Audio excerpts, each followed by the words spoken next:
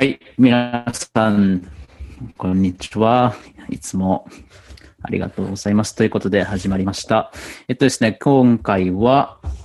同様に、いつもと同様に、旅と写真と田舎暮らしの正弘さんと、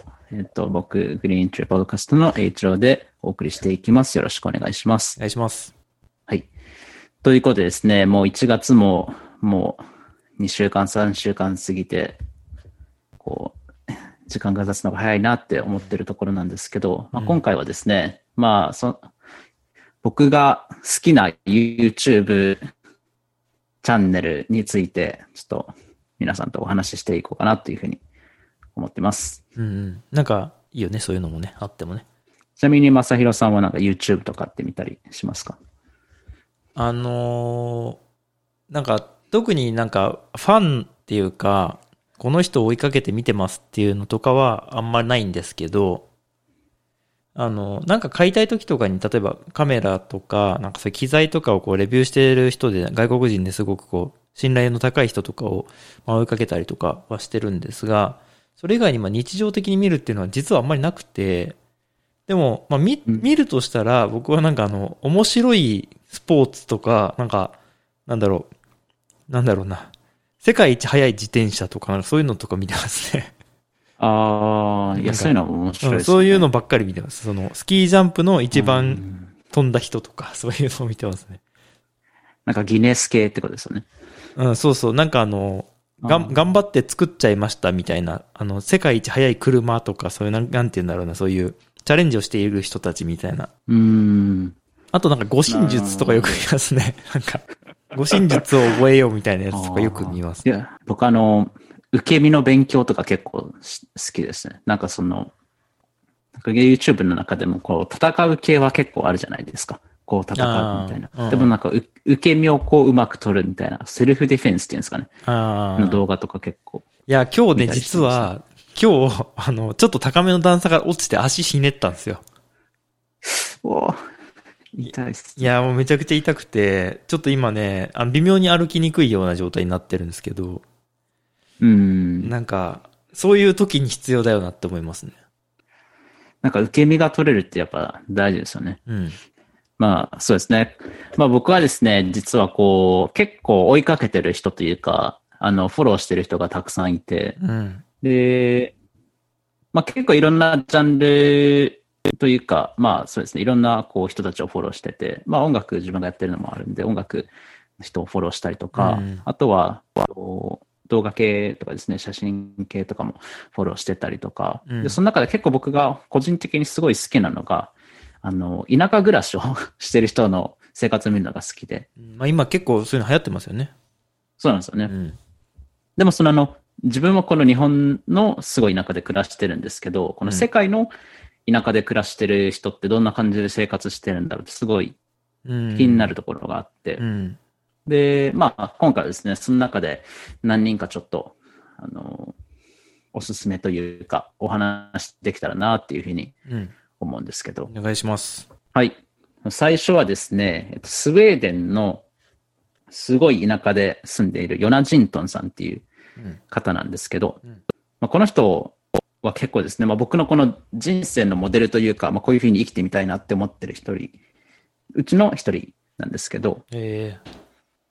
そうなんですよ。で、どんな人かっていうと、その歌も歌うミュージシャンでもあるし、YouTube でこう Vlog とか動画出してる、アーティストでもあるし、あとペインターでもあるんですよね。なんていうのはい、ペインターっていうのは画家っていうことそうです、そうです。この彼女のペイントの仕方がすごく面白くて、自然の例えば土から、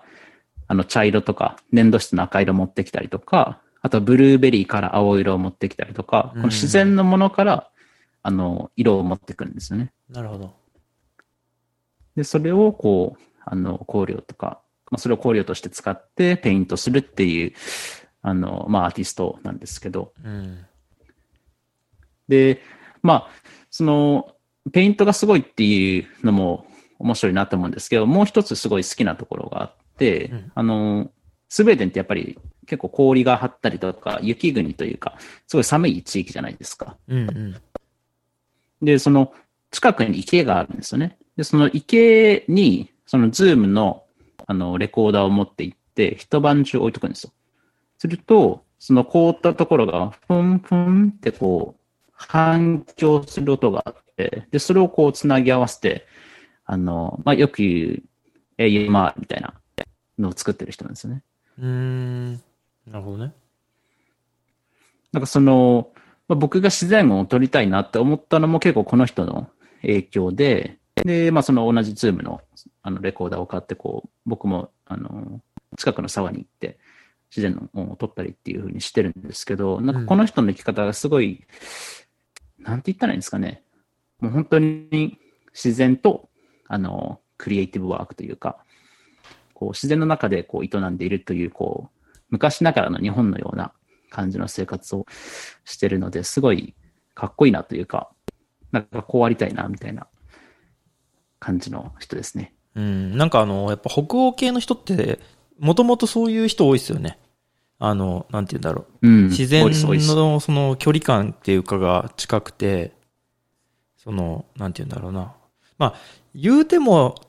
ヘルシンキとかストックホルムとか、オスロとかも、代表的な北欧都市のでかいとこですけど、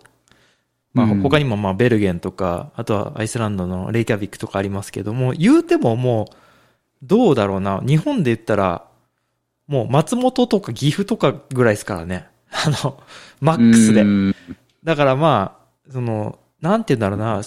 都会の、本当に都会のど真ん中に住んでる人でも、結構自然に近い感じしますよね。そうですね。だからなんか結構見てても、日本と違う自然というか、やっぱり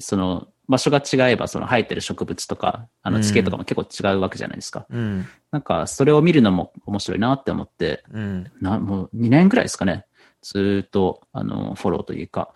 彼女の出してる動画を見てるんですけど、おすすめですね。いや、なんかそういう、なんて言うんだろうな。もう他にも紹介してもらえると思うんだけど、はい。そういう、有名な人とかはね、中にもいるのかもしれないけど、拾ってこれるっていうのはなかなか、どういうふうに探してるっていうか、あれなんですかね。どうやって、最初は多分、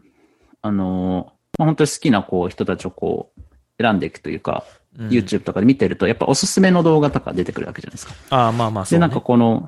はい、おすすめの動画が出てきて、なんかちょっと気になるな、みたいなタイトルだったりとか、やっぱサムネイルの写真を見て、で、見ると、この人いいなっていうので、フォローするのが一番多いですかね。なるほどね。そうだね。やっぱりなんか似てる動画が出てくる、アルゴリズム的にも出てくるんで、そう考えたらすごいなとは思うんですけど。結構やっぱり、サムネイルとか、ちょっとマウスかぶせたらちょっと再生されるみたいな、あるじゃないですか。そうです。あります、あります。あれを、いかになんていうの、魅力的に見せるかみたいなところも結構勝負だなっていうのは、発信側としては思いますよね。そうですね。いや、本当サムネイルすごい重要だなって思いますね。結構なんか総合芸術みたいな感じがしますね、最近。YouTube って。なんかそういう、全体として見せてるっていうか。なんか本当に、YouTube を自分で始める前は、こんなに大変なものなんだって分かんなかったんですけど、実際に始めてみると、自分でいろいろとなんていうんですかね、サムネイルを決めて、音楽も決めて、流れも決めて、で、ナレーションというか、ボイスオーバーの言葉も決めて、みたいな。いや、これ一人で、なんていうんですかね、自分で計画するっていうのをもうずっとやってる人がやっぱいるわけじゃないですか。なんかすごい、本当にすごいなって思いましたね。やっぱ自分でやってみないと分かんないことが、たくさんあるなっていうのは改めて思いましたけど。そうね。そうですね。一人目はそのヨナ・ジントンさんっていうスウェーデンの田舎で暮らしているアーティストのご紹介でした。はい。で、はい。二人目はですね、この方は最近僕が見つけた人なんですけど、結構ヨナ・ジントンさんと似てるような感じの人なんですけど、はい、この方はそのワシントンで、アメリカのワシントンのすごい田舎の方で暮らしてる。ワシントン州。そうですね、ワシントン州ですね。はい。DC じゃなくてね。はい、ワシントン州ですね。はい。で、まあその名前は、The Cottage Fairy ってことで、まあそのコテージの、コテージの妖精。はい、まあその、彼女の名前自体は出てないんですけど、うん、まあその、なんかそういう名前ということですね。うん、で、彼女も結構さ、アーティストとして、生活して見える方で、で、動画の中では、犬と一緒に、なんていうんですかね、動画を撮ってて、またその犬もすごく可愛くて、好きなんですけど、黒色のラブラドールなんですよね。うん。僕が欲しいやつじゃないですか。そうなんですよ。いやめちゃくちゃ可愛いんですよ。いいなぁ。いやなんかいいですよね。なんかその、この人って結構自分で動画の中で喋ってることが結構ポエティックというか、メディテーションというか、なんか聞いててこっちが癒されるような、なんかヒーリングというか、なんかあなたはあなたでいいんですよみたいな感じの、なんか内容というか。でも普通に、こうなんていうんですか、田舎の中で暮らして、例えばその、花とかを使ってしおりを作ったりだとか、この家の中の、まあ、コテージの中をこう、自分でこう、絵を描いたりとかして、こうデザインをしていくみたいな、こう、自然にこう沿った生き方というか、なんか自然のものを使った作品を作ってたりとか、すごいなんか素朴という言葉が合う感じの動画を作られる方ですね。へー。なんか僕もそうなんですけど、まあこれ最近本当にここ半年ぐらいにかけてすごく思ってることなんですけど、なんか、その YouTube っていうものに対してこう、企画してこうボーンみたいな、こうバラエティ番組とかみたいな感じとか、あとはその、ハウツー系みたいなこう、教えますよとかっていうのよりも、もう、なんか普段こうですみたいな方がなんか見ててだんだん疲れなくなってきましたね。本当そうですね。なんかテレビでもやっぱりこう、まあうちテレビ今ないんですけど捨てちゃったんで、なんか BS とかのなんかこう、なんかナチュラルな出来事みたいなやつの方がなんか最近はやっぱ好きだったりするんですよね。そうですね。なんか僕も、なんていうんですか、田舎で、本当に、まあ、もちろん僕も田舎暮らししてるんで、田舎の大変さっていうのもわかるんですけど、またこう、違ったところで暮らしてる人たちの、自然の中での楽しみ方とか、あとはこう、飾らないというか、なんかすごい素朴な感じが、だから自分も田舎にいるんですけど、なぜかこう、見たいというか、そんな感じですね、最近も。なるほどね。なんかでも確かに、まあ、いろいろ生活の人たちっていろいろいるんで、まあ、都会に住んでる人たちがその暮らしぶりとかをこう、見せてる YouTube とかもあるじゃないですか。はい。でもそういうのを見ても、なんかもう、逆に外国の人みたいな感じがするっていうかね、昔で言うところの。なんか、国は違えど、こう、同じような、こう、自然の中とか、その規模感とかで生活してる人の方が、こう、なんて言うんだろうな、共感を得て、同じような、こう、仲間意識みたいなのがこう芽生えて、逆にこう、それすごいわかります。都会でいたりとか、あとはなんか、僕は結構よくいる、LA とかサンディエゴとかでなんかスケボーとか持って歩いてそうな人たちとかのコミュニティの人たちとかも結構好きなんですけど、なんか、まあそれはそれでこの辺の田舎の感じとその海の人たちとは違うっていうのもあるし、だからこう、北欧とかドイツとか、まああとはイギリスでもそのスコットランドとかの方の人たちとかの生活とかっていうのは結構こう、なんていうんだな、仲間意識みたいなのがありますよね。カナダ、ニュージーランドとかもそうですけど、この辺と一緒じゃんみたいな感じはちょっとあったりとかして、そういうなんか、だから確かにそんなですね。外国人とかっていうまあもともとあんまりそういうのないんだけど、外国人だからとかじゃなくて、外国人の中でも、ニューヨークに住んでますっていう人と、森の中で、例えば、ロッキー山脈の山山麓に住んでますとかっていう人だったら、まあそっちの後者の方が、なんだろう、生活、そういうふうにやってんだとかね、なんかそういう気になることっていうのはやっぱ多いですよね。この動画を作ってこのワシントンの田舎で暮らしてる方とか、まあ、そのヨナジントンさんもそうなんですけど、なんか田舎で住んで、この自然のそばで住んでるみたいな感じの動画とか見てたりとか、まあ自分もそういう生活してたりすると、まあ僕の家族とか東京とかで暮らしてるとか、まあ友達とかもこう、動画で暮らしてますけど、なんかそっちの人たちの方がちょっと遠いというか、自分が生活してる感じとやっぱり全然違うわけじゃないですか。この、すごい人が溢れてて、なんか満員電車に乗ったりとか、こう、たくさんビルがあるところにいるみたいな感じをイメージすると、まあ、こう田舎で暮らしてる人たちの方が気持ち的に近いというか、そういうのはありますね。いや、それ本当にそうですね。まさに。全然なんか、だから、なんだろうな。YouTube っていうのはこう、なんか、おすすめ、あなたへのおすすめみたいな感じで、こう、アルゴリズム的にこう、おすすめもされるし、自分もなんか結構そうなってるよな、みたいなところありますよね。こう、自分の、その、なんていうの、反応するポイントというかが、結構、あ、こういう動画とかが好きなんだなっていうのを逆に自分が知るというか、なんていうの、なるほど。結局 YouTube におすすめに出てくるのって、こう、散々いろんなものを見た結果、自分が好きなものが出てきてるわけじゃないですか。今って。だからそうですね。逆になんか、あんまりないけど、例えば、うちの奥さんのアカウントで、YouTube 入って見るときとかもたまにあるんですよ。テレビとか、なんかパソコンとかポンと置いてあるから、それ借りて見るみたいな。そういうときに、あ、こういうの見てんだみたいな、なんていうんですかね、あ、この人のためにこのなんかあるんだな、みたいな感じがしますよね。うちの奥さんは英語を勉強したりとか、あとは料理とかが好きなので、そういうのばっかり出てくるんですよ。で、僕のやつはなんかやっぱり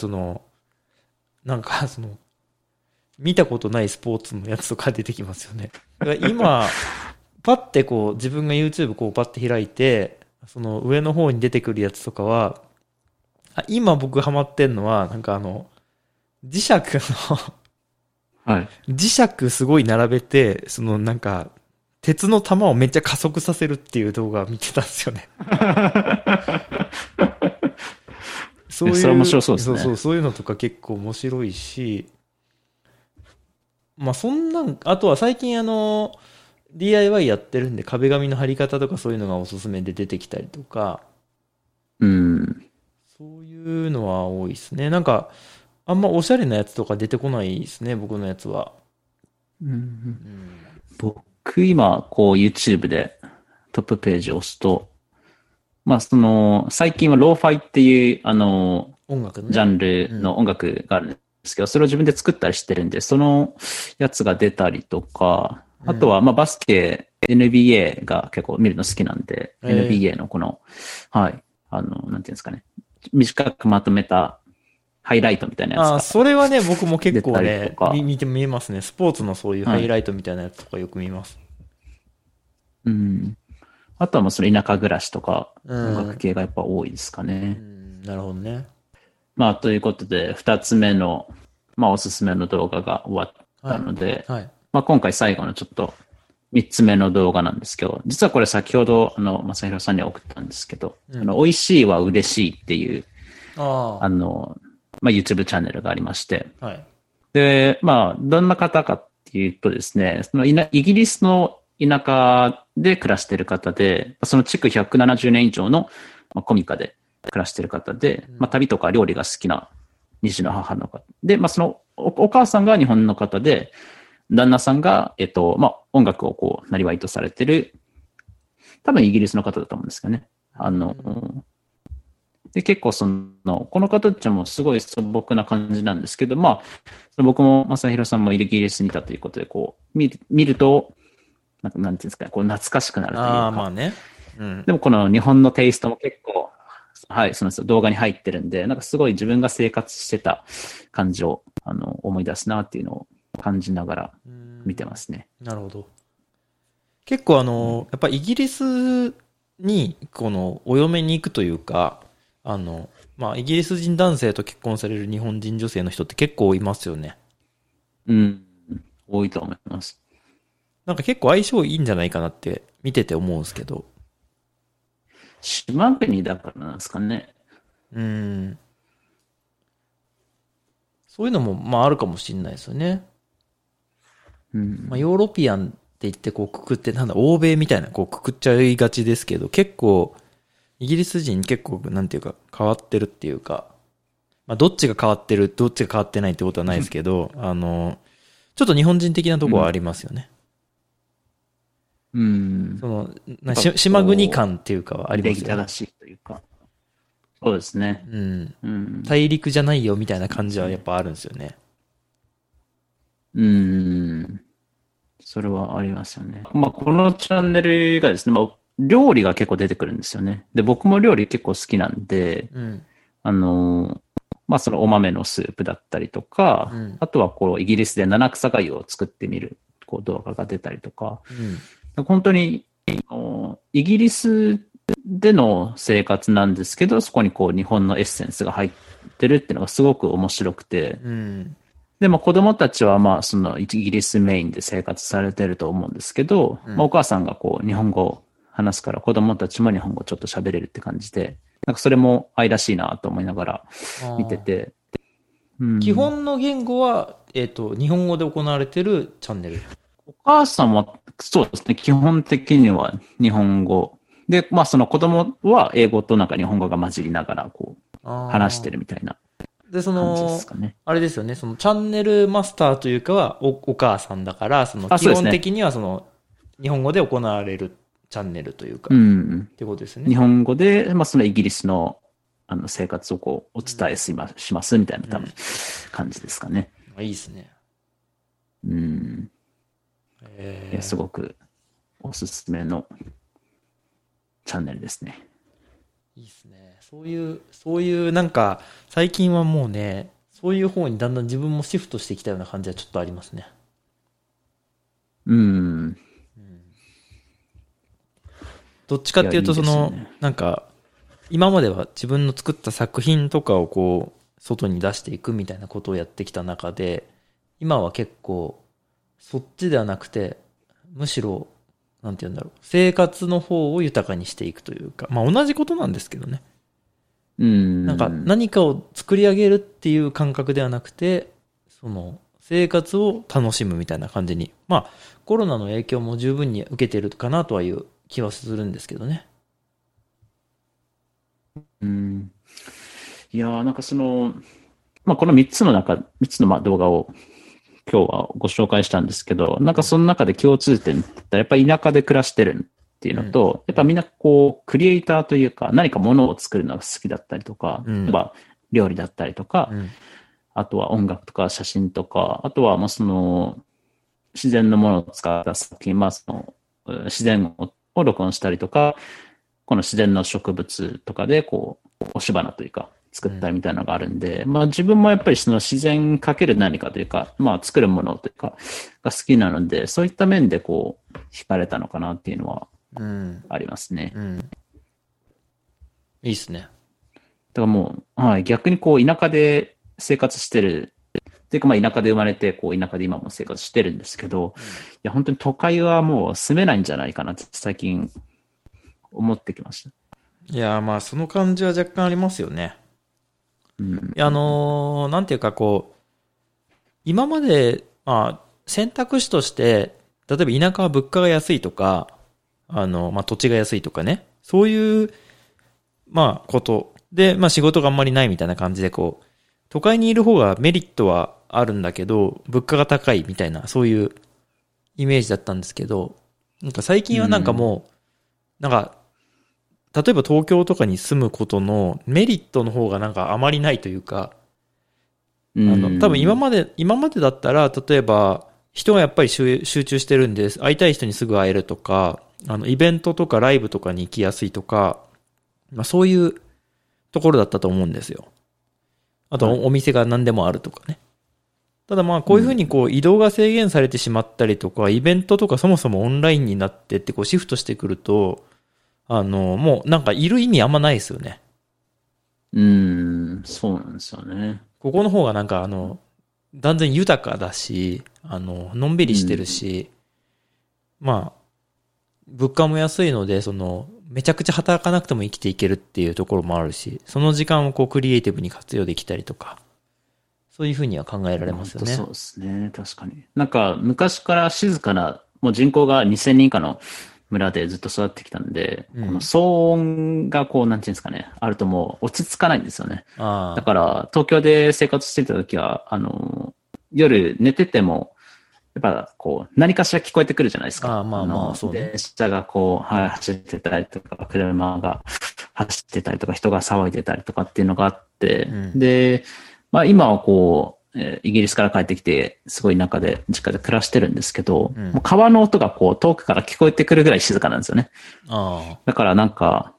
もうこれに慣れちゃうと、もう本当に、多分田舎じゃなくても、例えば東京とか、行った時にこの騒音で多分もう疲れちゃう気がしますね。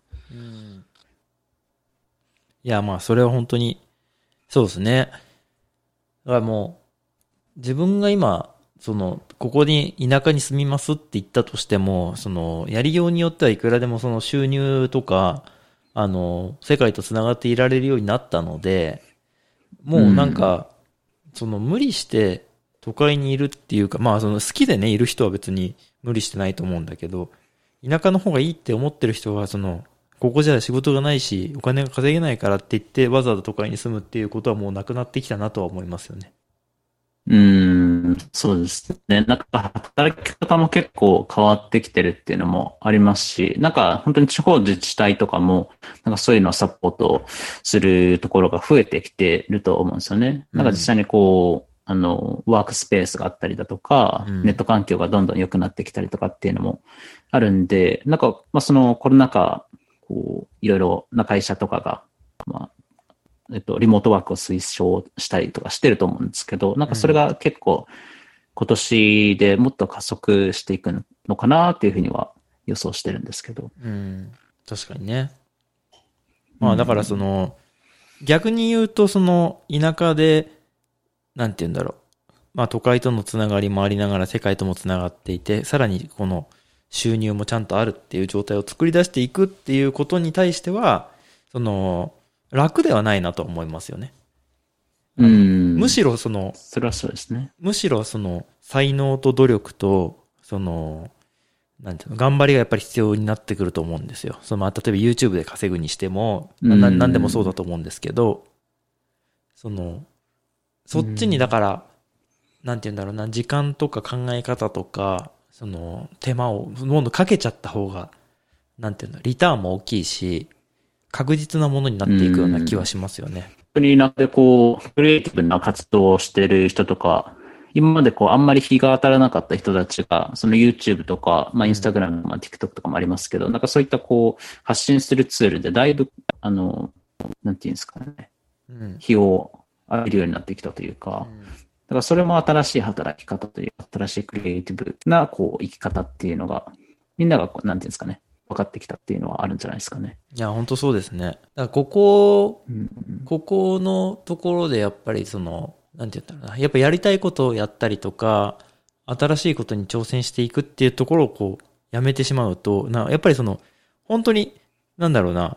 メリットとかデメリットとか関係なく、とりあえず田舎で生まれて田舎で育ったから田舎に住んでるっていう人もいるじゃないですか。なんか何かを考えてとかじゃなくて、まあ実際そういう惰性で住んでて都会の方がいいと思ってる人たちもまあまあたくさんいるのは事実なんですよね。だから、そこの人たちともこう、差別化というか、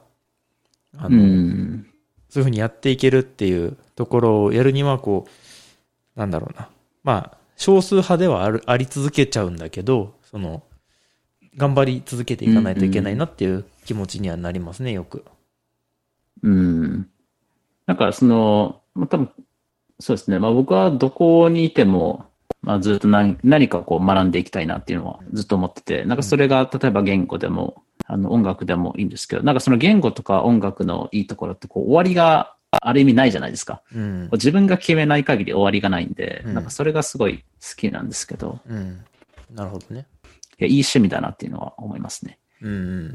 そうですね。いや、なんか、よかったです。なんかこのおすすめの、YouTube の話からいろいろと変わっちゃいました。いや、まあでも、なんでそれをおすすめしてるのかとか、そう。なんでそれをおすすめされていいと思うのかとかってことには、本質的なところになってると思うんで、まあ、僕の旅と写真と田舎暮らしというチャンネルにはまっすぐに入ってくるような、内容だったかなとは思うんですけどね。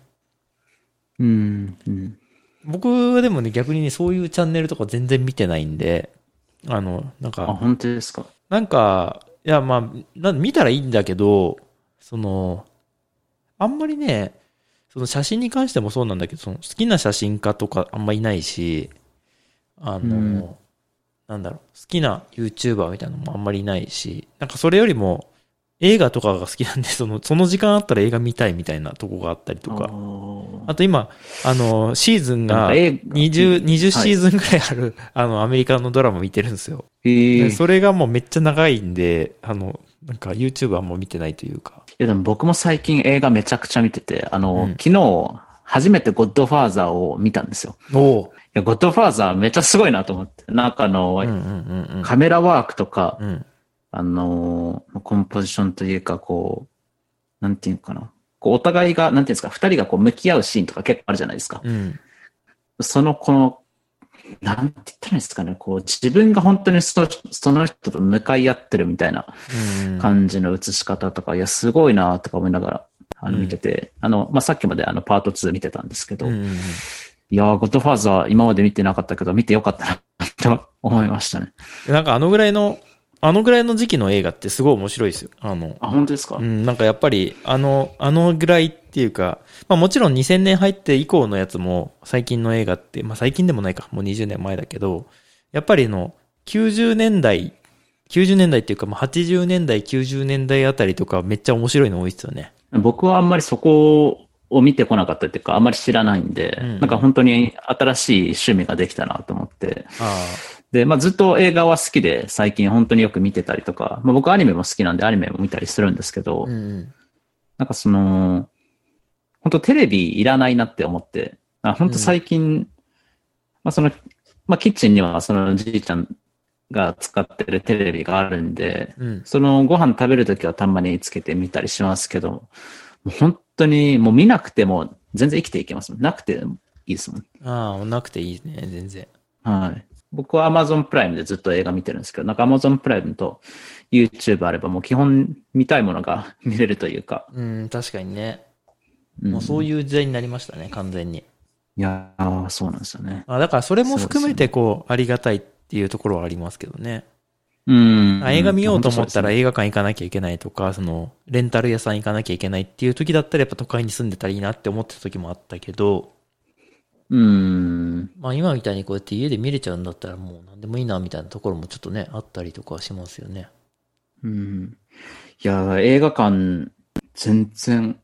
最近行ってないんで、ちょっとなんか、コロナが落ち着いたら、こう迫力ある音で何か見たいなと思ってるんですけどね。それは間違いなくあるんですけどね。いや昔の映画見てくださいよ、ぜひ。な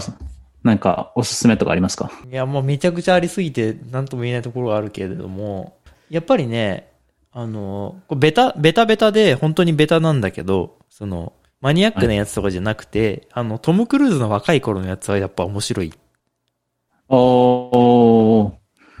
ム・クルーズのやつですか？今みたいにもうなんか体張ってとかじゃなくて、なんだろうな、昔の古き良きアメリカみたいな感じっていうか、そういうものが見られたりするので、まあ、ベタベタだけど、カクテルっていう映画があるんですよね。今ちょうど調べてます。これ、トム・クルーズがかっこいいみたいな感じの映画なんだけど、なんだろう。その古き良きアメリカみたいな感じ。90年代、80年代。ゴーストとか、なんだろう、その辺の。ちょっと、ニューヨークで、治安悪いですよとか、そういう時代感というか、あの辺のやつ。出てきました。なんだろう、面白いとかっていうよりか、なんか、自分は、この時代はアメリカのニューヨークとかに住んでたかったなって思うような、映画というか、ね。なるほど。そう。なんかアメリカンドリームみたいな感じまさに。そういう、まあ今となってはあんまりそういう感覚はないんだけど、自分が子供の時って今みたいにこうネット社会じゃなかったから、YouTube とかでなんかアメリカ人の人がどういう暮らししてるのかとか、もちろんそのスウェーデンの田舎に住んでる人がどんな生活してるかなんか全然わかんなかったけど、なんか夢のような暮らしを、というかなんかその、ニューヨークみたいなこう、そういう感じがこう見て、キラキラしてる感じ。そうそう、そういう、すごいな、みたいな感覚になってた頃のやつで、ちょっとカクテルはあれだけど、普通にトップガンとかね、ベタベタな、ベタベタにトム・クルーズ最初の頃みたいなやつは結構意外と面白いんですよね。今となっては結構違うけどね。質感とかもすごくいいなと思ってて。そう、フィルムなんだよね。カクカクしてないというか、今の映画ってやっぱりそうなんですね。どうしてもデジタルでこう、というか、だいぶカクしてるんですけど、ゴッドファーザーとか見てても、柔らかいというの、個人的にはすごい好きだなっていうのは。なるほどね。いや、いいっすね。マイノリティリポートとかもいいっすよね。それ見たことあると思います。どんな映画でしたっけ？名前が。最近リメイク版が、アメリカドラマにもなってたりとかするんですけど、これも結構面白い。マイノリティリポートとかはなんか僕にしたらもうなんか世代中の世代みたいなこう映画なんで、高校生ぐらいの時の映画なんで、もう見まくってたというか、ビデオ借りてきて見てたみたいな感じなんですけど、その2000年代おもろいっすね。トム・クルーズの。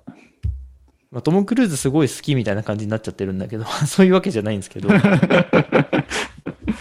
結構なんか。僕はもうなんかトム・クルーズっていうと、なんかもうミッションインポッシブル。そうなんだよね。そうなっちゃってるけど。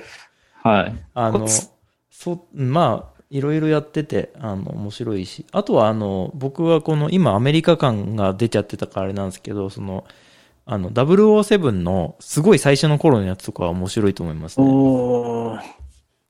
今みんなもう、最近の人たちは、見たことないですね。ダニエル・クレイグのイメージがすごい強いみたいな感じになっちゃってるんですけど。いや、僕それですね。完璧も、そうですね。僕は女王陛下の007っていうのがすごい好きですね。女王陛下の007。女王陛下の007っていう回っていうか、っ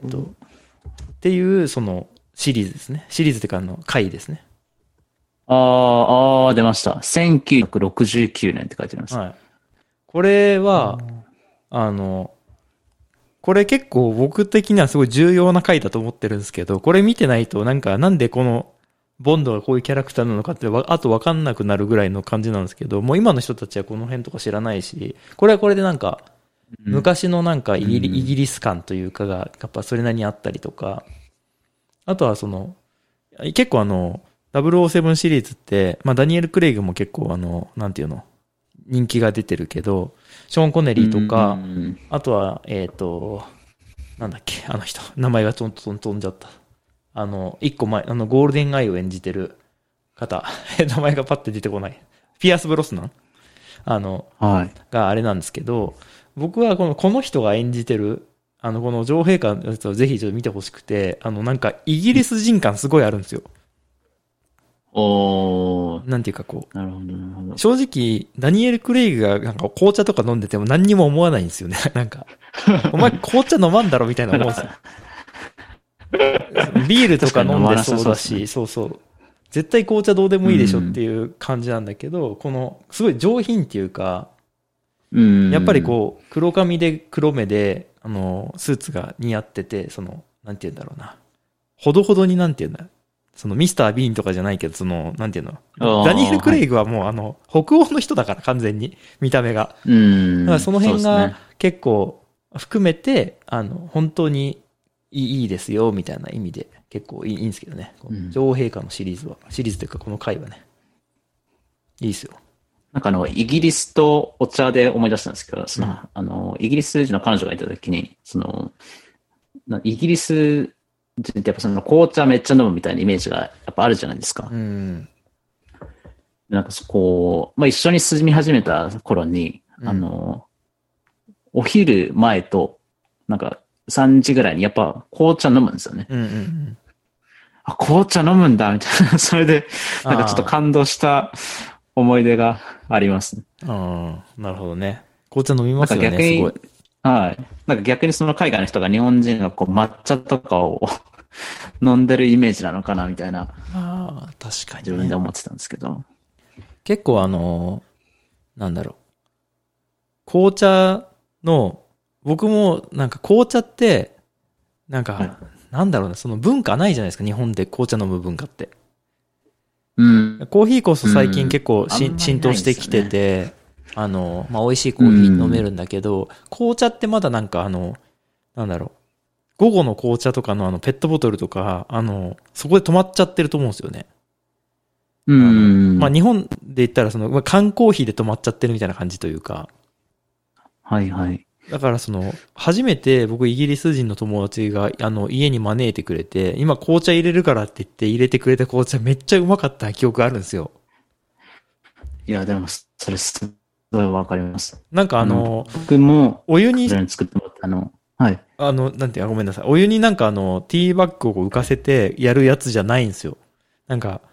ちゃんと、なんていう入れ方とかもちゃんとあって、うまいんですよね。はい。ちゃんと。紅茶うまいなって初めてその時思いましたね。